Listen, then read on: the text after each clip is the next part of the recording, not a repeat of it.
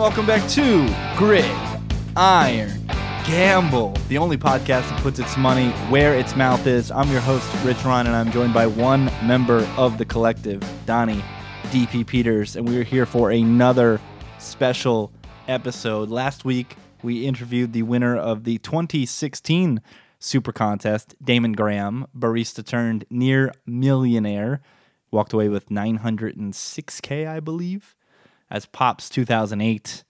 And today, DP, we're talking to the maestro, the man who makes it all possible, Jay Kornegay, VP of race book and sports betting for the Westgate. DP, I'm excited for this one. I'm pumped, man. Jay's he's the guy who makes it all happen over there. He makes this contest go. He's a great follow on Twitter, too, at Jay Kornegay. He's a diehard Broncos fan. He wears his heart on his sleeve, which as a diehard Jets fan, and you tend to hide your feelings a little bit, but you're a diehard as well. We can appreciate a fan like that. I can only imagine what it's like for him, running a sports book. And sometimes he might be knowing that, okay, the Broncos might have to lose by X amount of points, or the other team has to cover, and just balancing that professional and personal life all in the same setting must certainly, pull with his emotions, especially on a Sunday or a Monday night. Yeah, when the Broncos are the public side, that's got to be something. And those years with Peyton must have done a number on him. Before we get to Jay, though, I want to remind you guys to subscribe, rate, and review, whether you're listening to us on iTunes, Stitcher, however you consume this. Please, all of your love helps power this machine. Also, be sure to follow us on Twitter at GridIronGamble. And I just want to real quick, DP, Hard Knocks recap. We talked about it briefly last week. What did you think about this most recent episode with our boy Antonio Callaway trying to... Well, he's an idiot. I thought there was too much football, though, in this one. Too much football, eh? I mean, it was mostly about that game, the first preseason game, which I get, but I felt like I don't know if they maybe did that on purpose, like trying to balance it out, because the Browns looked like a damn disaster in the first one. And I don't know if they wanted to keep, if you're the producer and you're like, okay, how am I going to keep this storyline going? Should I continue to make the Browns look like the disaster that they are, or should I just do a little reality TV magic and, focus more on the football and get away from, all the mess that happens with Dorsey up top down to Hugh Jackson and so on and so forth. But I'm definitely looking forward to this week. Not this week is going to be the Josh Gordon return. That's going to end up coming next week, I believe. But sure I think there was this one. There might have been a fight with Juice in practice or something. I don't know. I'm sure they'll tease the Gordon thing because it happened over the weekend. Yeah, it's tough. Think about the producers, right? If you're trying to build somewhat of a negative narrative for the Browns, and then they go out and not only do they win, I mean, it's preseason, who cares? But they win the preseason game, but all of the guys that you would show negatively actually did well. Njoku, who was dropping passes and had to go on the jugs machine, catches 2 touchdowns. Antonio Callaway, who gets pulled over at 3 a.m. as a rookie with a very checkered past. He scores a long touchdown on a slant. The rookie quarterback comes out, shows out. Tyrod Taylor steps in, plays great. So there were no big injuries. So it'd be really hard to show them in the negative light because of the game. So yeah, they were kind of in a weird space there. I wanted more Carl Nassib with his accounting lessons. I wanted that to be like a fixture for like a full minute every single time. Well, I like how the one offensive lineman checked him. He was like, no one just yields 10% every year automatically. Like, only giant hedge funds can do that. And it makes sense because offensive linemen, notoriously the smartest guys on the team, from what I understand. The big hogs. Yeah, they're generally the ones that come out of, the NFL, at least their playing careers, in the best shape, financially, all that sort of stuff. What about Myles Garrett giving us some Langston Hughes, some poetry action? Yeah, I mean, it's cool to see a different side of a player, that you don't. I mean, we just think that these guys are all total animals, which they large in part are, at least on the football field on Sunday. But I mean, in order to play in the NFL and play professional football, you have to be a freak, an animal on a totally different level, because you're putting your body through something that, is just so inhuman. It's unbelievable. But to being able to see that sort of more personable, softer side of someone and seeing that's his disconnect from the football world. I think that's really cool and it's interesting. The Hugh Jackson WTF moment of the week, though, was when Tyrod went up to him and basically told him how to do his job. Show the film of people being lackadaisical, jogging around. That's something that the head coach should know to do themselves and not have the quarterback that's been there for, 3 months come up and suggest. I mean, come on, Hugh, what are you doing? I mean, does Hugh have a job if they go like 4-12? Like, do you think Brian Hoyer? They've gone 1-31, so you think Brian Hoyer goes up to Bill Belichick and tells him how to run a meeting? No shot. Oh, and everyone, I saw some stuff on social media. I want to say a couple articles might have written about this as well that I saw briefly, but talking about how they're basically saying that, you can really see how Hugh Jackson is that sort of quarterback coach. I'm like, I don't know what the hell these guys are talking about. Baker Mayfield does whatever the fuck he wants. He's clearly got I went 1-1 overall and I don't care what anyone says syndrome. And then Tyrod's like, you can tell Tyrod is a super professional player and he's being nice about everything. But like, even that, just like, hey, coach, you might want to do this because this is what you should be doing. But I mean, he said it in a very nice, very professional way. But, right. And I messed up. See where Hugh is that quarterback's coach. I messed up and I led you to screw up as well. It's Tyrod. Whatever. It's Tyrod as far as I'm concerned. Forever. Tyrod. That was a saga. Name pronunciation saga. So we're recording. Doesn't even work anymore, man. We're recording this on a Monday. Hard Knocks will come out tomorrow, so we'll be excited for that. But for now, sit back, relax, and enjoy the maestro, Jay Kornegay. There's a little bit here where I turn into a robot. I don't know. My mic's just being wonky with this new laptop. I think you were right last week, TP. Even though it's a new laptop, we got to win this contest so I can get another new laptop. So apologies for... There it is right there. That's amazing. As I was talking about it, what's that, NSA? They're listening. They're just trolling me now. But sit back, relax, and enjoy this interview with Jay Kornegay. We'll be back later next week to talk running backs in fantasy football. But until then, enjoy the interview. And we are now joined by another legend. We had some fun last week with a former champion in Damon Graham. And now we are joined by the maestro, the vice president of race and sports operations for the Westgate Las Vegas Resort and Casino. DP, if it wasn't for this gentleman, we probably wouldn't be chatting right now. This podcast wouldn't even come to fruition. It's Jay Kornegay. Jay, thank you for joining us after hours, sir. How are you? Hey, guys. How are you? We are doing good. We are pumped. This weekend is SuperContest weekend. DP will be representing us in Las Vegas. We're very excited about that, and I figured we'd kick it off right there. Like anything, like any poker tournament, and everybody knows that DP and I have a poker background. Early on, registrations, they start creeping in, but then right when you get towards Shuffle Up and Deal, or nowadays with late registration, that's when you really start to get your spike. And I'm assuming that this weekend, with all the festivities in Vegas, you'll see somewhat of a spike. Heard rumblings of 1,200 already registered. What are you anticipating this weekend from both a traffic standpoint and then just from a festivity standpoint? What do you guys have planned out at the Westgate this weekend? Well, you're right. We certainly see a spike of entries come in during this weekend. We expect to have a few hundred signups just in the 3 days alone. We just are creeping towards 1,200. In fact, we might be over 1,200 at this point. If you remember, SuperContest weekend last year was held on the 18th and 19th, I believe. And so therefore, our pace is on par with last year's number, but that's only because last year has already experienced the SuperContest weekend. So we'll get a spike this weekend and shoot well above last year's record pace once we get to Sunday. As far as activities, we once again will be hosting the VSiN shows, all of their shows throughout Friday and Saturday. That's August 24th and 25th. The 25th is our golf outing.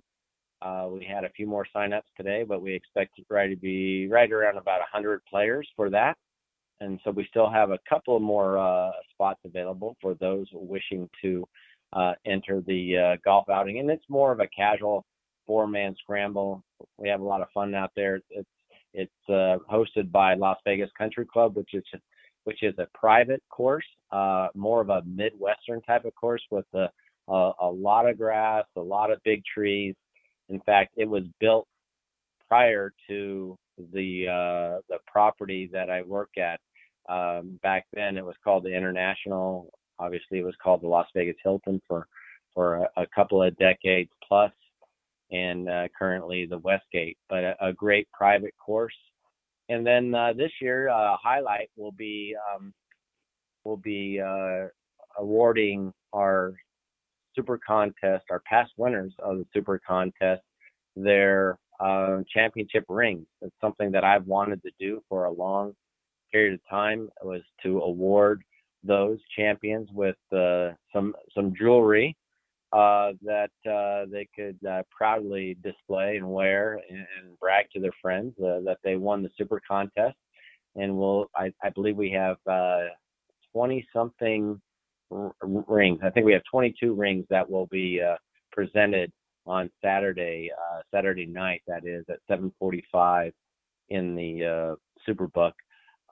Some of those are partners. They're not 22 individual winners, but we're giving their partners rings as well. And we're also hosting some local ESPN radio shows all day Friday. So all their sports shows will be on property in the book on Friday from 11 a.m. to 6 p.m. And you can check out all this information, westgateresorts.com. Really cool that Uncle Brent and the gang from Vixen will be there recording live. The Las Vegas Country Club, is that where the scene in Casino where the plane runs out of gas? Is that the same golf course? It's funny that you asked that because they have some old pictures up in the bar area of when they first built the course, and the trees were just sticks, and now they're full blown 50-foot trees. The story behind the scene in the movie Casino was the FBI was using surveillance, and they had this little propeller plane flying around the area, and it actually took place at the country club, and the FBI plane did run out of gas. It basically crashed into the pond on number 10, which has plenty of Westgate Superbook logoed balls in there. I can tell you that. And but the filming of the movie Casino actually took place at another course called the National, which is the old Sahara, but today it's known as the National. And they filmed that scene along with the house where they live is in between number 1 and number 18. And the scene with the plane running out of gas was filmed on number 1 at the National Golf Course. I'm very glad I asked that question. That's an excellent history lesson. It is really cool to see some of the pictures of the glory years of some call the glory years of Las Vegas, and some of the pictures of the Rat Pack and some different type of figures that were running around Las Vegas during that time. But when I look at those pictures, I always think in my head, wow, they really had a good time back in those days. They lived. They definitely lived, for sure. Let's stay with history, because history is something that I know Donnie's very interested in. We're both intrigued about when it comes to the SuperContest. Now, the written record of the SuperContest seems to begin when you step into the picture at the original Hilton, and that's 2004. And even some of the documents, if you were to just Google SuperContest, and there's a PDF that comes up on the first page, and the history of it begins in 2004. But there's, from what I understand, and I could be completely wrong, is that it began in 1988. So before you had come into the picture. And I was just wondering if you could give us any picture of what the Super Contest was pre-2004 or any history, because we'd love to know, I mean, how we got here, how we got to trending towards 3,500, maybe 4K entries this year. What was the genesis of it all? Can you take us back as far as maybe you can?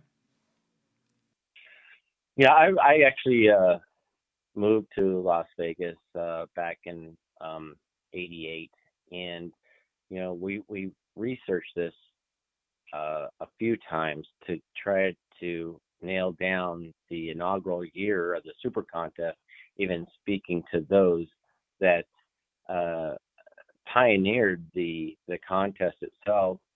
And there seems to be some dispute of when the actual inaugural year of the Super Contest really was. And some say it was 1988, as you said.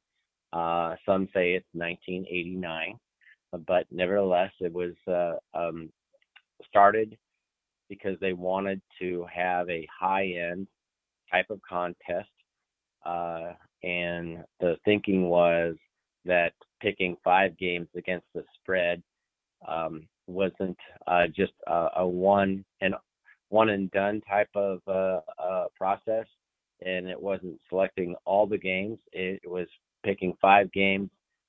Was viewed as a good measuring stick of what type of handicapper you are. And so the format has stayed true since the inception of the contest. That is, picking 5 games against the contest line each and every week during the 17 weeks of the regular season. I don't know the number of entries that it had in the first years, but I know that just monitoring it over the years that I lived in Las Vegas, the number of entries really fluctuated around 150 to 250 for the longest time period. In 2004, when we took over, it was right around the 300 mark. And 2005, I believe we set a record for just over 500 entries, 505, I believe it was. And we were so proud of that by marketing the contest, trying to get the word out there for more people to be aware of this opportunity. And it slowly grew, but it really didn't take off until social media became part of our world. And with social media, there was an avenue for us to advertise to those around the country, informing them that they could enter this contest even though they were not a Nevada resident, because they could use the proxy service for them to submit their weekly selections. And again, they didn't have to live in Nevada to enter this contest. So that spread like wildfire for those early years of social media. And from that point, let's say 2010, we have had a record number of entries for 7 consecutive years. This year would be the 8th consecutive record year for the number of contestants.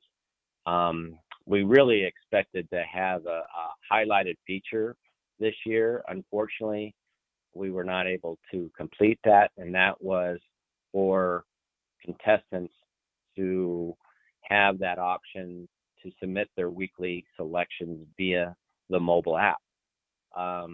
With our developer in the approval process that we had to go through, it ran into a couple of snags, and we just didn't feel right putting it out there until we knew it was ironclad, state of the art, and secured to a point where we didn't have any concerns about anybody hacking or having issues with it. So we're just going to have to wait until next year, because we thought if we offered it, that option this year, that it would really enhance and grow the local market, because the locals are spoiled out here with convenience and value that they get. But if we talk to the local market, most of them say, I get in, but I just can't make it down there every single week to put my selections in. And they certainly don't want to pay the proxy to do that for them. So we thought that we'd really push the mobile app option. Unfortunately, it didn't happen, but we're very certain that it's going to happen next year. Yeah, for us in California, just submitting our picks, we don't really think about it. We give it to the proxy and they go in, and I can see how that process of going every week to a local could be seen as cumbersome. DP, you had a question, hop in there. Yeah, I mean, I just wanted to talk about, Jay, you brought up 2010, and that's kind of the year when things really started to take off in terms of record-setting numbers year after year. How's it been in this really exponential growth phase period where every single year it just keeps getting bigger and bigger? This year, again, points, a lot of signs are pointing to 3,500, if not 4,000. How's it been being able to handle this massive influx of sports bettors, not only from Nevada and local regions, but around the nation that are coming out to participate in the SuperContest? Well, it certainly is a challenge. It was a point where we had one person that really was appointed to look over the whole contest, and now it's three people that really look over it and handle the contest, whether it's just accepting the entries, looking over the rules, getting the application already. We doctor the rules a little bit each and every year. We change it up a little bit. We tweak it. I mean, the toughest thing for us to do is not, to just keep course and keep everything status quo as it has been since 1988. It's kind of like when you're lost, sometimes the hardest thing to do is just keep it going straight. And sometimes, we run into, we look at the review process after each and every year, and we take notes during the course of the year of how we can make it better. And in most cases, we don't want to adjust anything, because if it's not broke, quit trying to fix it. And this year, it's, we tweaked a couple of things in there, but again, nothing really major. It was just something that we wanted to make sure that the proxies had a contingency plan. That we want to make sure that we kind of got the word out to contestants when selecting a proxy, that you should ask your proxy what type of backup plan they have if somehow they are not able to submit, a contestant or contestants selections, so make it a priority when people are looking into proxies, that, you do your homework and make sure that these proxies have, some type of contingency plan.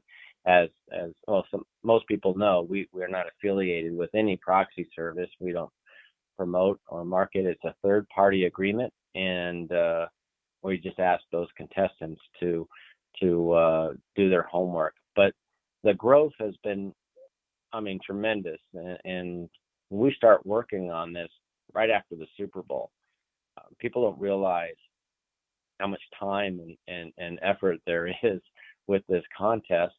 And as you guys know, there was an administrative fee that or rake, as some people would look at it, administered a couple of years ago, mainly just to cover our costs, because when we were looking at the expense versus the benefit, it really wasn't penciling out. And anybody that is close to this contest, could see that. There was a lot of man hours that's involved, not only during the off season and trying to prepare for it, but on a weekly basis, handling, the number of contestants. And you would be surprised how many inquiries we get each and every week about, people losing their card or contesting their record isn't correct. Um, questioning last week's picks. And it's all computerized, and I'll knock on wood right now, but not one time have we had an error on the selection process.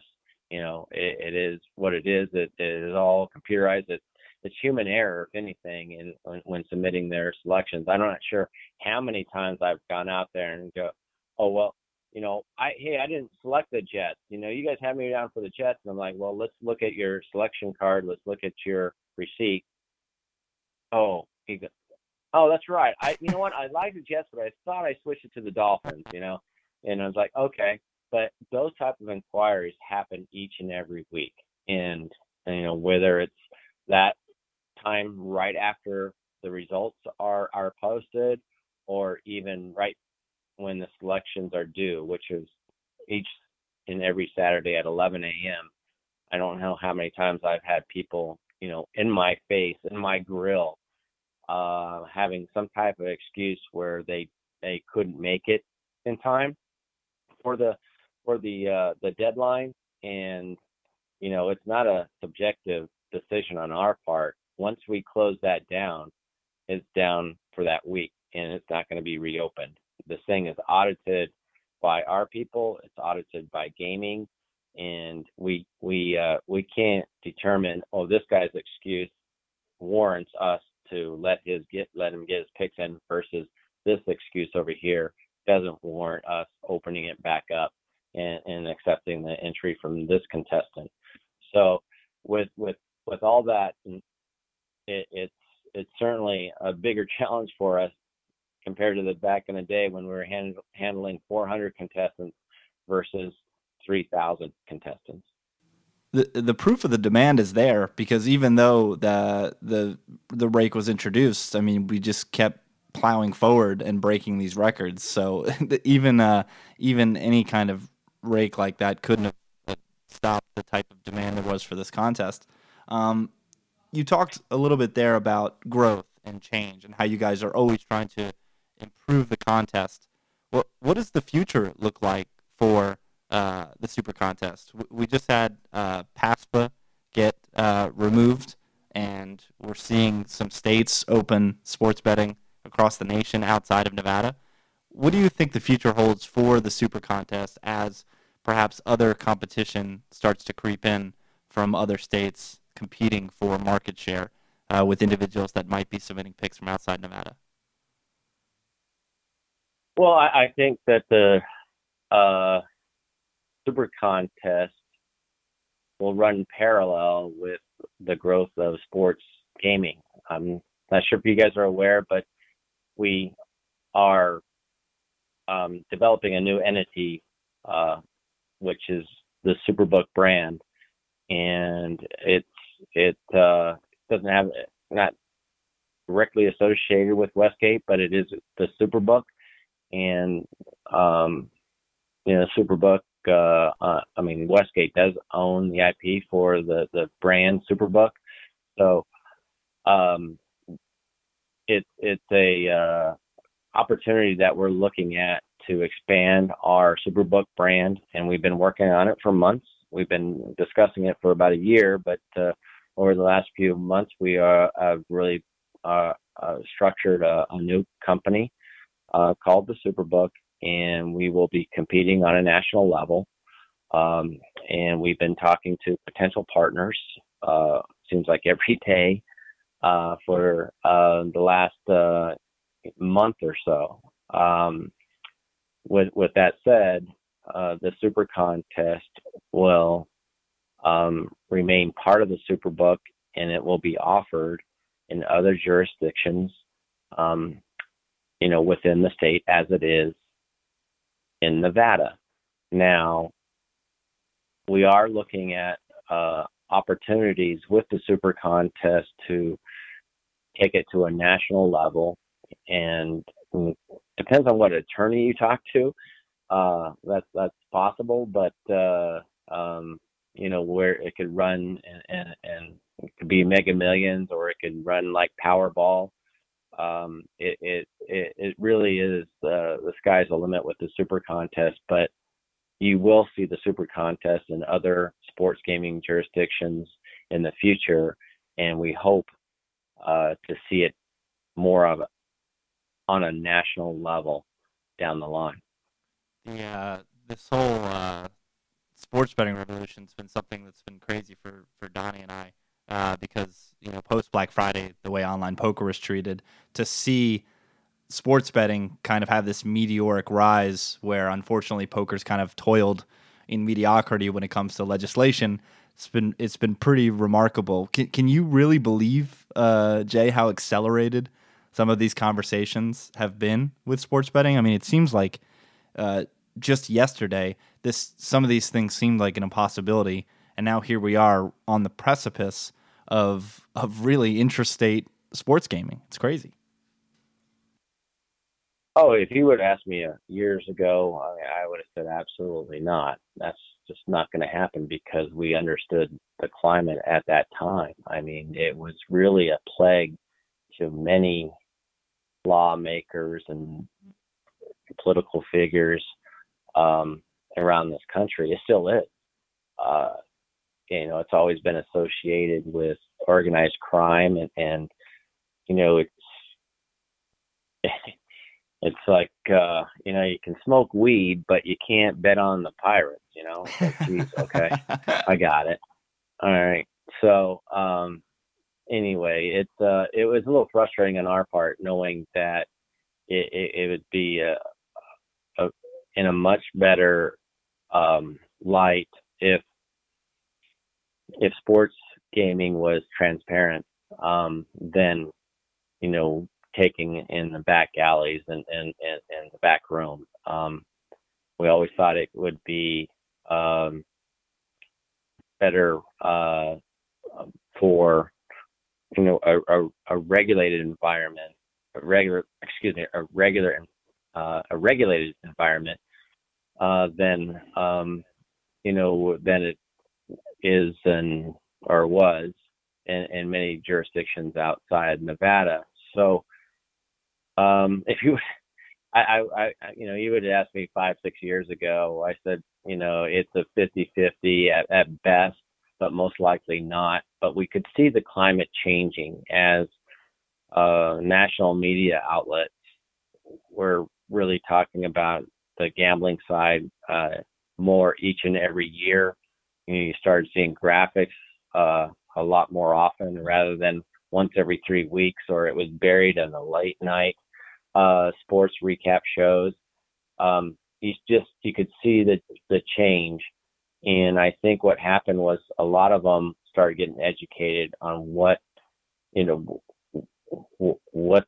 sports gaming is, how it's regulated, and how it's going on, whether you liked it or not. It was happening through illegal means.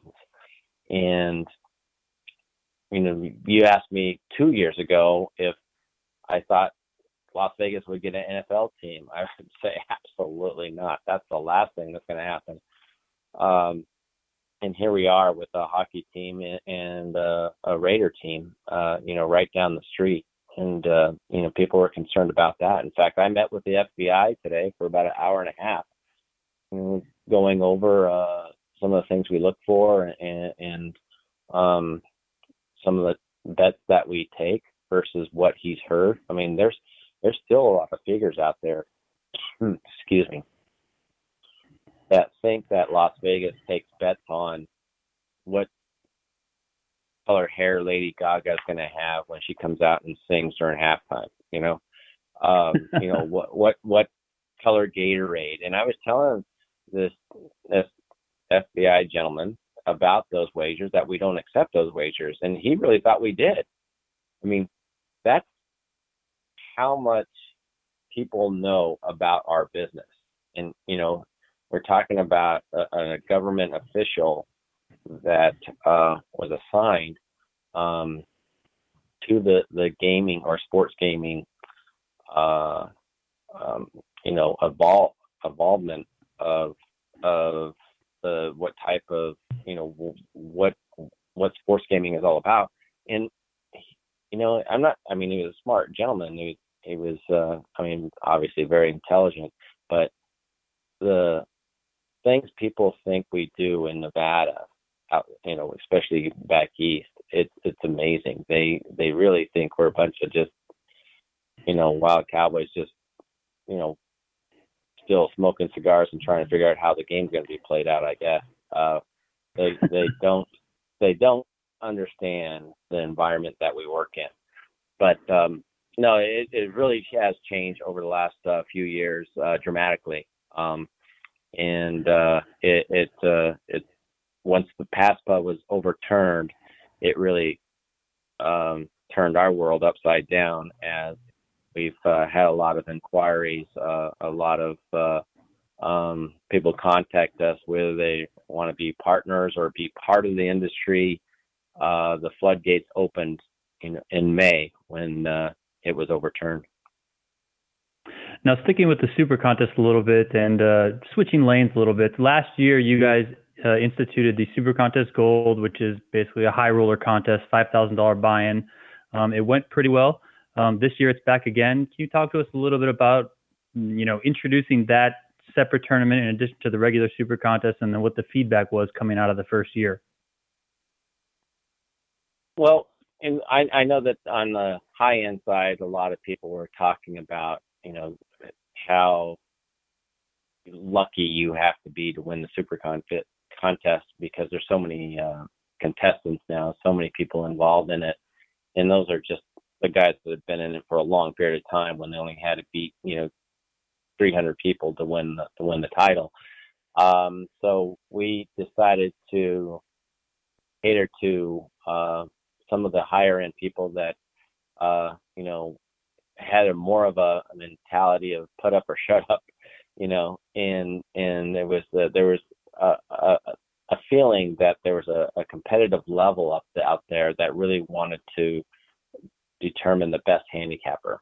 And so we said, well, let's make them pay for it, and also it's winner take all. So it was more or less a thought of our GM, Gino Eifrate, who came up with the idea, and we discussed that with them and discussed some of our thoughts, and we came up with winner take all SuperContest Gold, $5,000 entry fee, same format, but this winner take all was really the part of the new contest that was really discussed. We didn't know if it was the right thing to do, but if we started awarding the top 3 or the top 5 or the top 10, whatever, it was just going to become another Super Contest, just for a little bit more. So the unique thing about the Super Contest Gold, it is winner take all.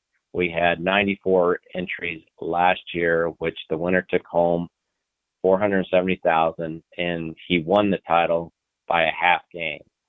That's how close it was.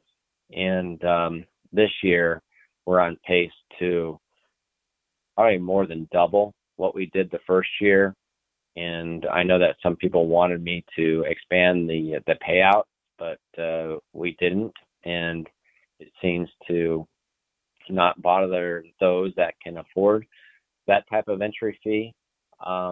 And the appeal of winner take all is there. It's a real, I'm not going to say demand, but it is attractive to those type of players that can put up $5,000 with the winner take all format.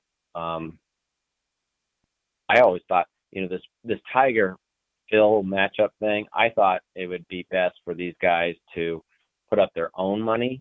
Let's say $2 million each, make it an 8-man format, and really put something on the line and make it real. Well, the Super Contest Gold is real. You have to put up, some big bucks. You'll be rewarded if you have a great season, but it really is a measuring stick to see the top handicapper out there. Yeah, these guys don't have Nike putting them into the Super Contest goal, right? Like Stag Capital, winner last year.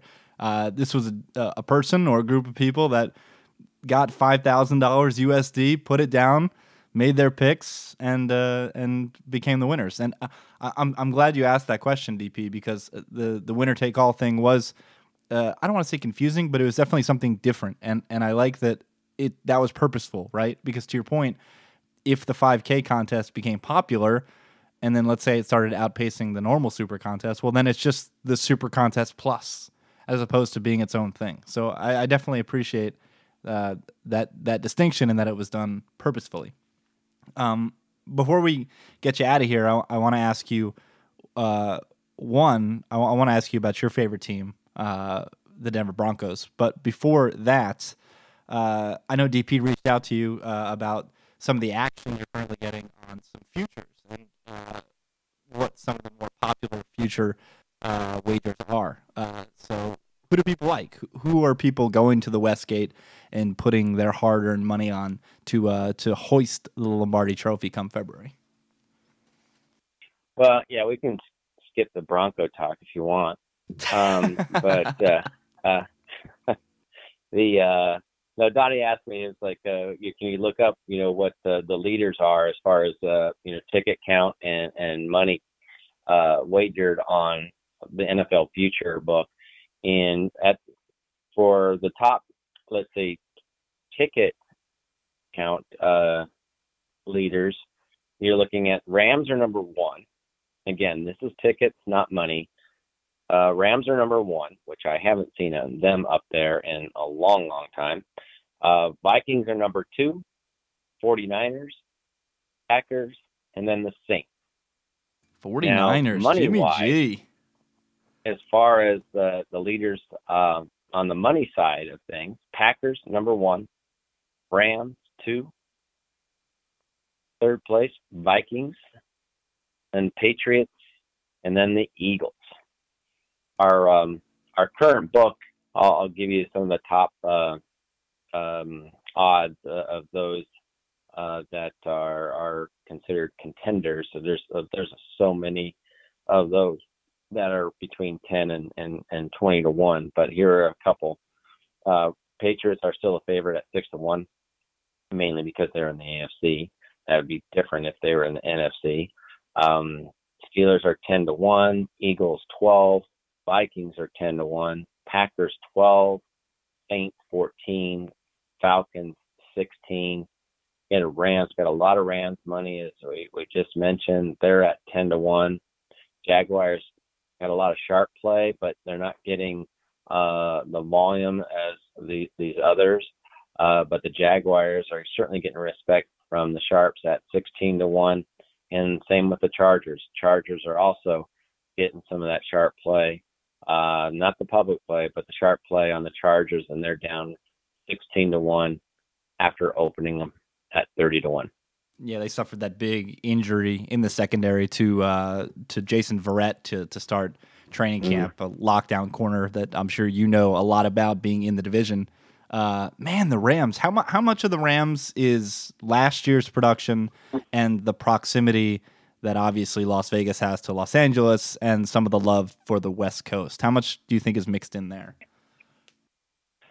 I think it's a small factor with the Rams. I think obviously a bigger factor with the Raiders. But the Rams have really never been a huge public team. I think it's all the signings and which has been covered by the press over and over again. With their showing last year, I think their defense is a little underrated. We opened them at 10 to 1. 20 to 1. They're currently 10 to 1. But proximity, small factor. I think the hype that they have received through many media outlets is the main reason why they're getting so much support. Yeah, when you bring in Ndamukong Suh, Aqib Talib, and Marcus Peters, you're going to get a little bit of buzz coming after you. Real quick, let's talk Broncos. Why can't the Broncos cash a 50 to 1 ticket and win the Super Bowl? Jay, why can't this team win the Super Bowl? Can you tell me as a fan? The main reason because they're soft. And, they're just Joseph, I'm sure he's a fine guy, but I'm going to tell you that his accountability game, along with his coaching staff, McKenzie, the punt returner, I don't know how many times he fumbled last year, and they just kept on sticking him out there. I mean, if you saw that on, the Vikings or Eagles or Patriots, especially the Patriots, right? If you fumbled, you might not play for 2 games. And especially it was a rookie, and they just kept on sticking him out there. And that's just one example how they lack accountability in the Denver camp. It's just they're getting pushed around. They're not physical, and there's other reasons. Their offense will be a little better back there because it's a huge upgrade in quarterbacking with Case back there, but their defense is starting to show some miles, and they're worn out because they've been on the field a lot over the last couple of years.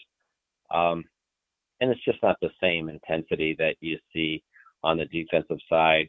I think that the Broncos over-under, is 7 over $1.40. I think that's a pretty good number. I think the Broncos will probably end up winning 7 games this year. They got a long way to go. And the problem with the Broncos, another problem with the Broncos is they're not realizing they're in a rebuilding mode. They're still trying to pick up players for the win now mode, and that's just not going to happen. They really should trade some of these guys, build up some draft picks, and in 3 years you'll be a contender again. But they're holding on to the pieces of that championship team a little too long, and now you just have an aging team, and the drafts haven't been very good. So Elway's got his work cut out for him. But I think the sooner they can realize that they're in a rebuilding mode than the win now mode, the better. That's a tough pill to swallow, especially for someone like John Elway. I don't think John Elway doesn't seem the type to roll out of bed and say, "Let's rebuild." He seems like the type to just stick his heels in and try to win now. It's exactly. It's a tough thing to do. That's exactly what it is. He's never really probably had to do that before, and how competitive he is. He's really a competitive guy. It's tough for him to say, "Okay, we're in a rebuilding mode," but. You can call it whatever you want. You can, retooling, whatever it is. That's right. It's you got to get creative with the naming. Yeah. But it's reality. They're not a championship team. They're a long way from it. I think they have some great players there that on the tail end of their careers that could really help other contenders that they could really. Get some multiple draft picks, even in the later rounds. I don't mind late round draft picks. It's a young man's game. Let's stock up on the draft picks, and that way your margin of error widens, and you have more draft picks to find players that can contribute. Well, here's to Bradley Chubb bookending that defensive front with Von Miller successfully this season. And a good campaign for the Denver Broncos. You can follow Jay on Twitter at @Kornegay. Again, the SuperContest weekend is this weekend in Las Vegas. You can look up more details if you go to westgateresorts.com. Look for the Las Vegas SuperContest. Jay, thank you so much for joining us this evening, and we can't wait for the season to kick off. Hey guys, thanks for having me, Rich, Johnny. Have a great football season. I'll probably talk to you during the course of the year. Yep. Hope we get a big check come January. Well, that would be great. I'll be the one giving it to you.